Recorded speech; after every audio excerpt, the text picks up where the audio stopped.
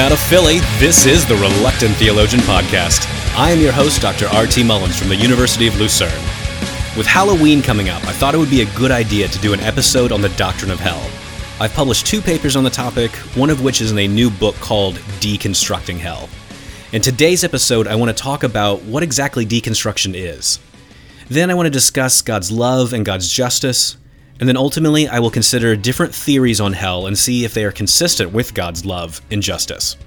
If you'd like to support the show, you can donate money to my Patreon account or my Ko-fi account. Any donation amount helps me out in so many ways. I greatly appreciate all the support that people have already offered. If you have questions or topics that you'd like to hear on the show, you can send me a message at rtmullins.com. Ready or not, here I am chatting about hell. Enjoy.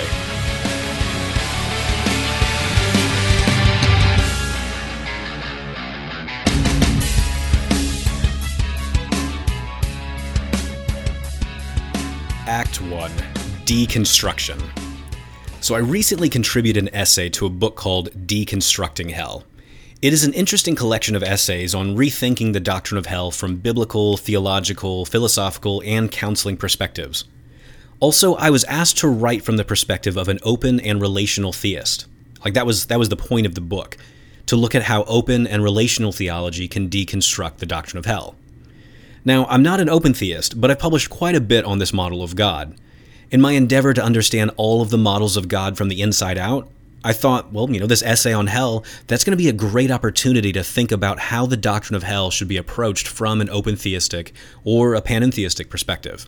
But, I was a bit cheeky with this. I think I'm the only contributor to the book that does not clearly affirm universal salvation or annihilationism. So as I'll discuss in the third act of today's episode, I think that annihilationism conflicts with God's love. Also, I'm not certain if the God of open theism or panentheism can actually pull off universal salvation. But before getting to that, I need to talk a bit about deconstruction. What is deconstruction? As is sometimes pointed out, deconstruction is a form of critical analysis developed by Jacques Derrida. But, let's be honest here. Do you actually think that Derrida had an influence on the contemporary popularity of former American evangelicals, quote, deconstructing their faith? I mean, come on, let's be real here. I highly doubt that a bunch of Gen Xers and millennials are stomping around in the sewers of France hoping to find some sort of philosophical gem in the works of Derrida. No, it seems much more plausible to me that a bunch of Americans thought the word deconstruction sounded cooler than rethinking or reconsidering. I mean, after all, America is the land of marketing, not the land of philosophy. Anyway, I think that there are 3 broad projects of deconstruction that I can see in the contemporary cultural landscape. Or perhaps you might say 3 kinds of people who are currently deconstructing their faith. Here's the first kind of person who is deconstructing their faith. So I was sitting in this boutique cafe, wearing my Ugg boots and sipping on pumpkin spice latte and laughing about how much I love salad. Oh my god, I love salad so much.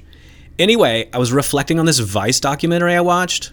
Well, okay, I didn't actually watch the Vice documentary, but I did read a tweet about it. It was from an intersectional perspective and all about how the Bible is racist and... What? Rodney, what? Why are you interrupting my comedic flow? I've got a thing going on here. No, I am not making fun of Andrew Hollingsworth. I'm just trying to make a particular point about a stereotype that I see and... Okay, Andrew does like to wear Ugg boots. Okay, Andrew does like to sip pumpkin spice latte. Oh gosh, okay, you know what? That's a really good point. Okay, Rodney, can you send Andrew a fruit basket? Just, tell him I'm sorry for making fun of him. Andrew, if you were listening, I am very sorry. And if your wife is listening, tell her that she needs to buy you a new pair of Ugg boots. Anyway, while Rodney is taking care of that fruit basket, I want to get back to my point. The first kind of person that deconstructs the faith are shallow people. There are people who had a shallow faith based on shallow reasons. And these people abandoned the faith for shallow reasons, and they've adopted a different shallow worldview that's so different from what their parents believed. So different from what their parents, have long held. And look, I'm not trying to be mean. I'm just trying to point out reality. I've watched so many deconversion stories over the past few years, and I've seen so many different Christian celebrities abandon their faith for very shallow reasons, and I've seen shallow people try to mimic their deconversion story in an attempt to be cool. YouTube and TikTok, they are filled with these self-obsessed people who claim to have suffered all sorts of trauma because their parents made them go to Sunday school. Trauma. Americans overuse that word way too much these days. Sometimes when people tell me their so-called traumatizing story, I really have to hold my tongue. Their deep, deep religious trauma basically involves someone at church telling them to adopt basic moral principles and just keep it in their pants until they are committed to some sort of loving relationship. Now, don't get me wrong, there are people who have experienced real religious trauma. But far too many of these deconstructing stories are from people who wish so badly to speak of trauma because they think it makes them look cool. Well, you know what? That greatly diminishes the lives of people who have experienced actual trauma.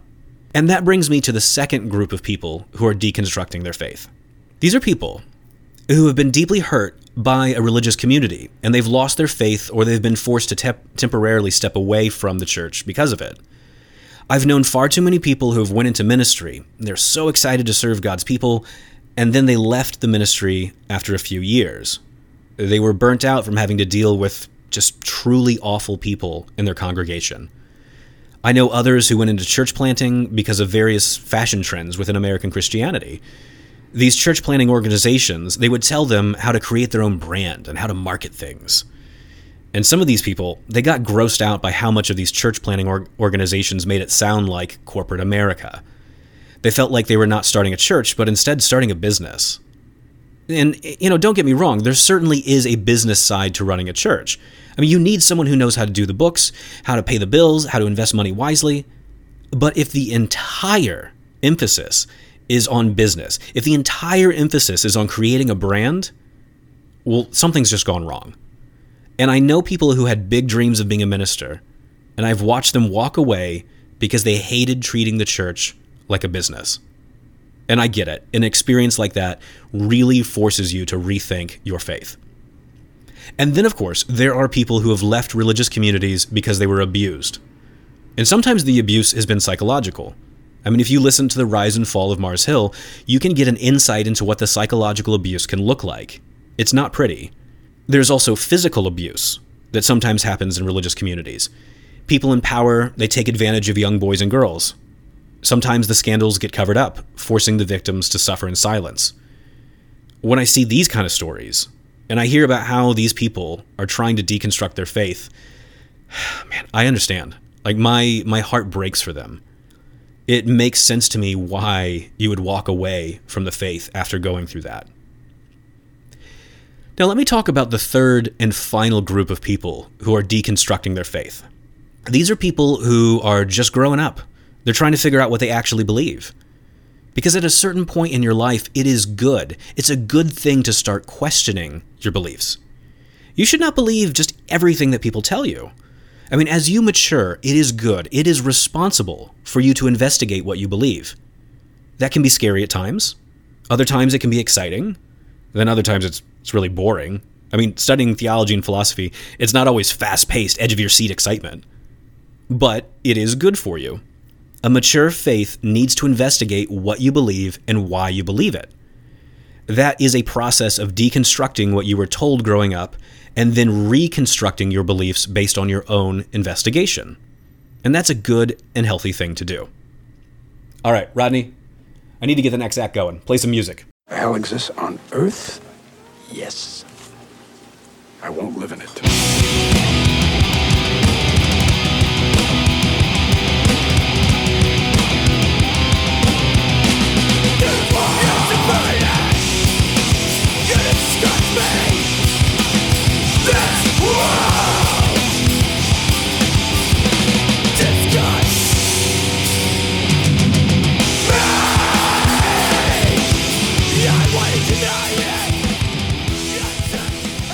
Act 2, the love and justice of God. So like I said before, I want to talk about competing intuitions that people have. I want to give a clear voice to those competing intuitions that many people have about the love and justice of God. Also, I need to address something really annoying. Recently, I had a debate with my friend David Anzalone on hell and universalism. The debate question was, can a loving God send anyone to hell? When I was advertising for this debate, I got some of the dumbest comments. I kept getting people saying that this question makes no sense because the question ignores the justice of God. I'm sorry, but I don't see how this question ignores the justice of God. I am the great and glorious Reverend Dr. Habil R.T. Mullins. You heard that right. There are 2 doctors there. The University of Helsinki recently granted me a doctor habilitation, thus giving me the title Docent of Dogmatics. I am a world's leading expert on models of God and philosophical theology. Do you really think that I am going to be ignorant of the justice of God? Come on, this isn't amateur hour over here. Okay, now instead of being sarcastic like that, what I did online was I decided to just, take a breath and then ask people, why are you pointing out the justice of God? Now, here's my guess. We are living in an era of YouTube debates. And in one sense, that's pretty amazing. We have access to all sorts of debates on interesting philosophical and theological topics, and that's pretty cool. However, most of the people doing these online debates, they have no idea what they are talking about. I mean, if you are used to watching internet atheists and pop apologists like duke it out online, well, then I can understand why you might think that someone will forget about the justice of God. And look, I've been on some of these shows. I can quickly tell when a host is ready to have a good discussion, or I can quickly tell if the host is just a stoner pretending to be an intellectual. Okay, sorry, I was trying to avoid the snark, but you know what? I'm not wrong. We are living in an era where we put up pseudo-intellectuals on a pedestal, and we ignore experts. But I get it. I understand. Most scholarly experts are boring. They're really boring. And far too many of them do not know how to speak to the public. In fact, I've encountered a fair number of academics who should never be allowed to speak to the public. It would just be a disaster. Anyway, let me get back to the point of the second act. There does appear to be a conflict of intuitions when we reflect on the love and justice of God. And this is nothing new. Theologians have long reflected on this apparent conflict. So, for example, Anselm, he has a whole section where he writes on the apparent conflict between God's loving mercy and justice. So this clash of intuitions here, it's long been a topic of theological and philosophical interest. Now, to see this clash of intuitions more clearly, I want to start with a common gut reaction. In light of God's love, you might be tempted to say, "To hell with hell. There cannot be any hell if God is perfectly loving." Let me say something. I understand this gut reaction. I really do. But let me mention another gut reaction that many of us have. In light of the atrocities of this world, you might be tempted to say, "To hell with all of you." We all know of cases where certain people deserve to be punished for their wickedness. When I look at the world that we live in, I strongly believe that certain people need to be punished for their atrocious sins. I see no obvious conflict between love and punishment here. After all, we often help people flourish by punishing them with an eye towards their repentance. So what we need is a deeper analysis of love and justice. So let's start with love. You may recall my interview with Jordan Wesling last year. Wesling has developed something called the value account of love that nicely captures a biblical account of divine love. So Wesling tells us that love involves a trio of value. So here's the question. What is love? And the answer is, love is valuing a person's existence and flourishing. But it also involves valuing friendship with that person. When God loves someone, God deems it worthy that this person exist. He sees the value in that person existing. When God loves someone, God deems it worth pursuing the flourishing of that person. Why? Well, because God sees the value of that person's flourishing. When God loves someone, God deems it worth pursuing a friendship with that person. Why? Well, because God sees the value of friendship with that person. I think this connects nicely with a solid account of God's omniscience, goodness, and rationality. As perfectly rational, God will be appropriately responsive to reasons, and considerations of value are one kind of reason. God will always act for objectively good reasons that further his purposes. And as perfectly good, God will always do what he has most objective reason to do, and will exhibit the most virtuous character when doing so.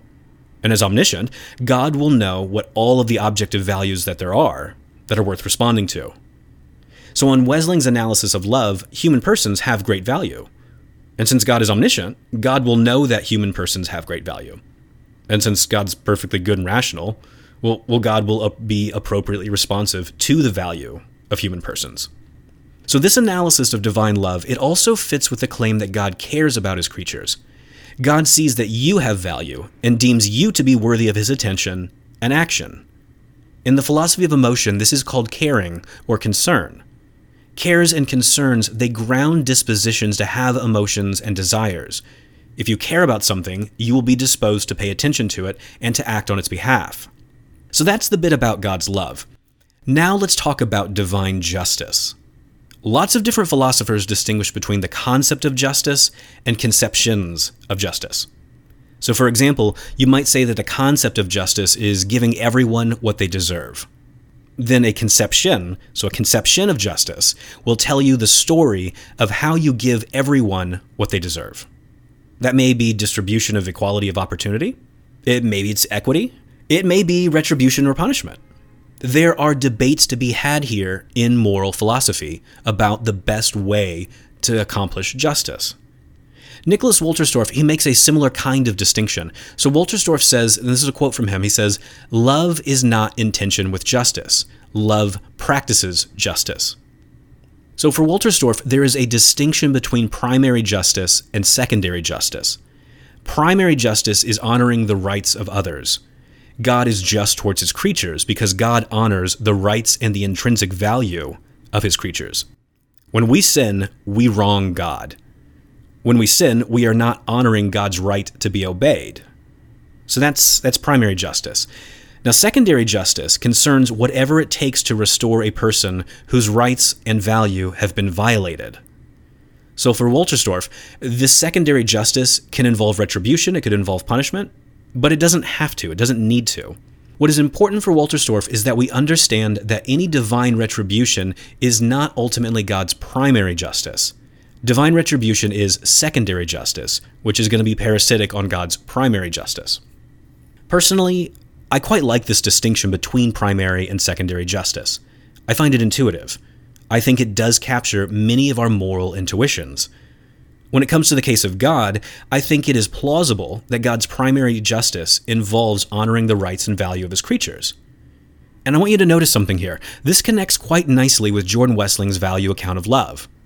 There should be no conflict between God's love and justice, since both God's love and God's justice, they are both concerned with honoring the value of creatures. Now, when it comes to the doctrine of hell, most people think in terms of divine retribution. And it's no secret that in some theological circles, people, they just want to get rid of divine retribution entirely. They think that the notion of divine retribution is traumatizing. I disagree. You know what is actually traumatizing? Watching the wicked prosper. Watching evil people rise to power and seeing their wicked deeds go unchecked. You know what I find even more traumatizing? Trying to call out the wickedness of man and watching a university do everything they can to silence the victim and cover up the wicked acts of the culprit. And then watching so-called Christian theologians talk a big game about standing up to sin, but then get oddly silent when it comes time to stick their neck out. Even seeing some dedicate their Christology books to known psychopaths who have actively tried to ruin people's lives. Now, as I see it, the demands of morality require that there be an ultimate defeat of evil. God needs to pour down retribution on the wicked. I do not see a conflict between divine retribution and the goal of reforming humans to be fit for the kingdom of God. Any talk of getting rid of divine retribution makes my skin crawl. I cannot remember which theologian said this, but someone once said that belief in universal salvation without divine retribution, it's only something that someone can entertain if they have never lived through a war. I think that's right. Getting rid of divine retribution, it strikes me as naive when I look at the world around me. As I look at the war crimes being committed in Ukraine right now, it sickens me to suggest that there's going to be no retribution. When friends tell me their stories of sexual assault and abuse, any suggestion of abandoning divine wrath breaks my heart. Last year, I witnessed a Baptist preacher try to quickly skip over punishment so that he could speak about the importance of forgiveness. And then one of the women that he sexually abused had to stand up and remind the audience that this man had stolen her youth and stolen her innocence. She had to remind everyone that we cannot dole out cheap forgiveness and pretend like no sin happened. Last July, Pope Francis had to stand up and officially declare that the Catholic Church would no longer be investing in pornography and weapons of war.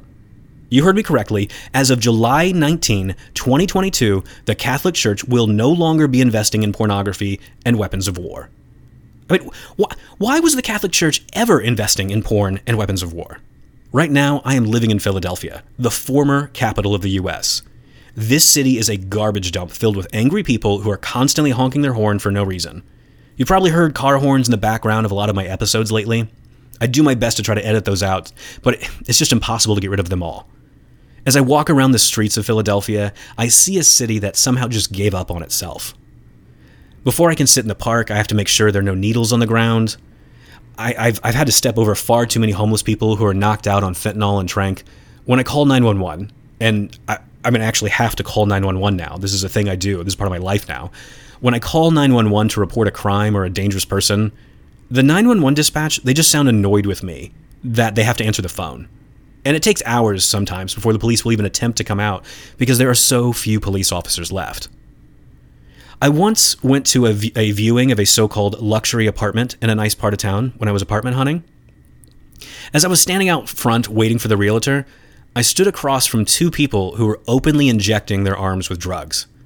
And I didn't even bother to call the police because I could see a police car parked nearby. It was just right there on the corner.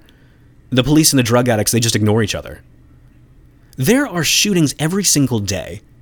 And I've been quite close to several shootings myself, and I've been sticking to the so-called safe parts of town. On Valentine's Day, the Philadelphia Police Department bragged that there were no reported shootings that day. It was the first time in a very long time that they did not have any reported shootings. They did, however, have some reported stabbings. Most of these shooters, when they catch them, they have a rap sheet that's longer than a CVS receipt. The teenagers, they break out in riots every now and then for no apparent reason. And the city has to pull a curfew on anyone under 18. At the moment, no unaccompanied minors are allowed in the Fashion Mall after 2 p.m. I mean, you heard that right, 2 p.m. And then the Target just down the street from me, it is looted out of existence. It has been shoplifted out of existence, and it's just they had to close down. When I look at a city like this, I have to ask, how did this happen? Who let this happen? The chief of police, who was given a bunch of money to hire new police officers, she used that money to give herself and her friends an extravagant raise instead. And that's just the tip of the iceberg when it comes to the corruption and immoral mismanagement of this city. And the story of Philadelphia is mirrored in several other major U.S. cities right now. Sometimes I feel like I can barely recognize the country that I grew up in. When I look at the atrocities of this world, I cannot accept any mushy-minded notion of foregoing divine retribution. There needs to be an ultimate defeat of evil. There needs to be an outpouring of divine wrath. If there is no retribution, there is no God.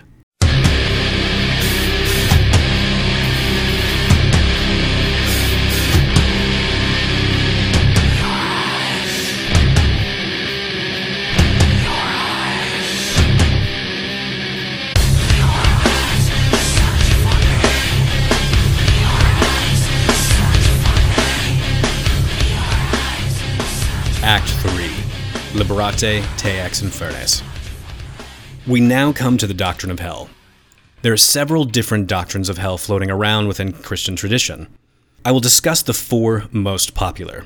These are eternal conscious torment, possible escape, annihilationism, and universalism. Now, I can't just give you these theories of hell. I need to give you a way of assessing each doctrine of hell. So what I'm doing thus far is I'm going to assume that the value account of divine love that I talked about before, I'm going to assume that's true. And what I'm going to do is I'm going to ask you to consider these four different theories on hell. And I'm going to give you some criteria by which you can judge these different views. So here's what I'm going to suggest. The first criteria is this. If a view on hell entails a divergence from one or more of the three values of love, then that is a sufficient reason to reject that version of hell. Now, as a reminder, the three values of love are these. God values a person's existence and flourishing, and values a friendship with that person.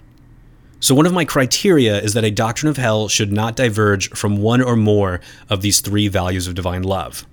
Now, let me add another criteria that I think Christians should be willing to accept because, well, it's taught in Scripture.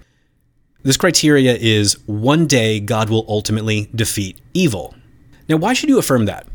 Well, for at least two reasons. First, the Bible says that God will one day ultimately defeat evil. I mean, you see this in the last two chapters of Revelation.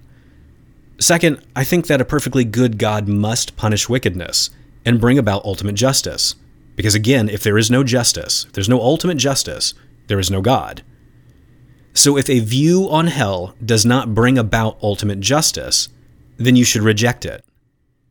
So those are the two criteria I want you to use to assess the doctrines of hell that I'm going to talk about. With these two criteria for assessing theories of hell, we can begin our exploration of these different notions of hell. Now here's the first inference I think that I can make from everything I've said so far. If God lets the damned carry on sinning forever in hell, then God will not ultimately defeat evil. That's the first inference I think I can make, and I think it's obviously true. There cannot be an ultimate defeat of evil if there are just a bunch of damned people in hell continuing to engage in a sinful rebellion against God. I mean, if that sin continues on forever and ever, then God did not do a very good job at defeating evil. I mean, a Christian cannot coherently say, God ultimately defeated evil. Well, except for all those people over there in hell who continue to sin and rebel against God forever. That doesn't make any sense. So, with that in mind, let me make another inference. I think I can safely infer this. God does not let the damned carry on sinning forever in hell. Now, with this claim, we reach an impasse. God does not let the damned carry on sinning forever in hell because God will ultimately defeat evil. But this raises a question. How is God going to pull that off? Well, we need to consider some options. We need to consider some different theories on the doctrine of hell. Here's one option. Here's one theory. This theory on hell is called eternal conscious torment. Now, according to eternal conscious torment, God ultimately defeats evil by sending the damned to face eternal conscious torment. Now, on this view, the damned, they suffer eternal conscious torment with no chance of relief. The suffering of the damned is not for their own good. It is not for their flourishing. Also, on this view of hell, the damned have no chance of entering into a right and loving relationship with God. The damned are sent to hell precisely to prevent their flourishing and to prevent their friendship with God. On this view, the damned can no longer sin. Once they're in hell, their fate is sealed, and they are no longer able to rebel or repent. They can do nothing but bear their just punishment for all eternity. And that's why evil is ultimately defeated on this theory. It really is. This theory, eternal conscious torment, it gives us a clear defeat of evil. But, this is a big but, you might be worried that it diverges from divine love. The divergence, it's not difficult to see. On this view of hell, the damned are prevented from flourishing and from having friendship with God. So that's a divergence from two of the three values of love. And now remember, one of the criteria I asked you to consider is any divergence from divine love provides a reason to reject that view. So given this, one has sufficient grounds to reject this view of hell. So given that, we need to look elsewhere to see how God could ultimately defeat evil without diverging from love. So here's another option. Here's another theory on hell called possible escape. Now, on the possible escape model, God sends people to hell in order to punish them, but in such a way that the damned have the opportunity to repent, reform, and enter into heaven. So this is the position that Wesleyan endorses. And you also see this in the writings of people like C.S. Lewis. On this view, the damned are punished. They really are. But their fate is not eternally sealed. There is the opportunity to escape hell, but only if you repent and reform. This view is consistent with the three values of love. It really is. So God values the damned's existence because, he keeps them going. And God also values their flourishing and friendship since he keeps providing them with opportunities to repent and reform and to enter into friendship with God. So this theory, this possible escape model, it really does satisfy that criterion of love.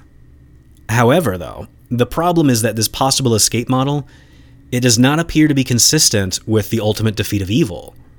Because on this view of hell, the damned have the option to repent or rebel. The reason anyone stays in hell is because they continue to reject God.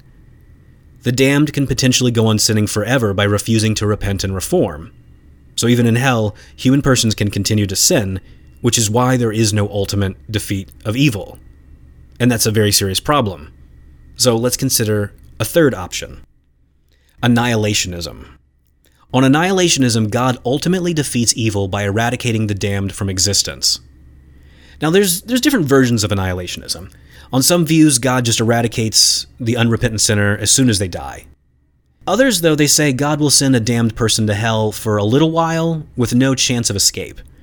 The damned will stay in hell for a little while in order to receive punishment. So they wake up, they find themselves in hell, and God's like, yeah, I'm going to annihilate you soon, but I just need you to know you're a horrible person, and that's why you're here. Yep. So they're punished for a little while in hell, and then they are eradicated from existence. Now here's another version of annihilationism. It says that the damned are sent to hell for a while, but they are given a choice. You're given a choice. Either repent and enter into heaven, or just be annihilated, just cease to exist. Now, I do not think that this is a good option, since annihilationism conflicts with the value account of love. I want you to notice something really important here. Notice that annihilationism is more extreme. It is a more extreme divergence from love than eternal conscious torment.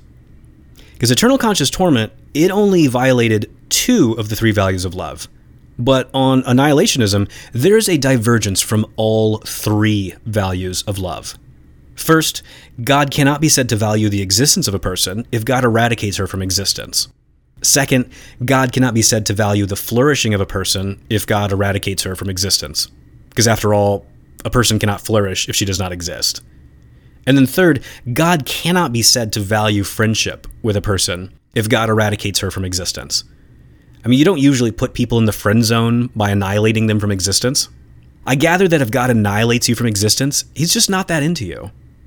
Hence, annihilationism, it diverges from all 3 values of love. And what that does is that gives you a very sufficient reason to reject annihilationism. So what we need to do is we have to look elsewhere to see how God can ultimately defeat evil without diverging from love. So the final view to consider is universalism. Universal salvation says that God ultimately defeats evil by bringing all to salvation. Universalism does seem like the obvious way for God to ultimately defeat evil at this point in the argument. On most accounts of universalism, there are people who go to hell for a while. They go there for a time. They're sent to hell until they repent and reform. But here's what the Universalist is saying. The claim from the Universalist is that everyone will eventually repent and reform. Everyone will eventually enter into heaven after they have been reformed. The human denizens of heaven will have freely cultivated a virtuous character such that it is no longer possible for them to sin. Hence, one day God will ultimately defeat evil. So this account of universalism, it is consistent with all 3 values of love, and it provides a clear ultimate defeat of evil. None of the other views have been able to do that. But here's the thing. This is the thing. I have my doubts that every model of God can be hopeful about the prospects of universal salvation. I mean, if God grants creatures libertarian freedom, can he actually guarantee that all will eventually accept his offer of friendship? I mean, what if God's love is necessarily uncontrolling, such that he can only do his best to try to persuade people? Well, that leaves me with some doubts that God can persuade everyone. Why? Well, because I've encountered some truly awful people that have made me doubt that they would ever consider repenting of their sins. And some of the stories about how God might persuade sinners in hell, they really border on coercion, which is not compatible with freely chosen repentance. As I deconstruct and reconstruct my own faith, I often find that I don't have the answers. I don't know the answer to various questions. And it's not for lack of trying. But you know what? That's okay. I have a faith that seeks understanding. And I know that understanding takes time and hard work. And I also know that God is far more patient than you and I are. God is patiently waiting for all of us to grow and mature and to become the kind of people that he can call friends. Is that enough to make me a hopeful universalist? Man, I don't know. I have no idea. I mean, is there such a thing as a pessimistic universalist? I don't know either. At the very least, I pray that all will be well in the end. And there you have it, another episode of the Reluctant Theologian podcast. Stay tuned for more episodes on philosophical theology.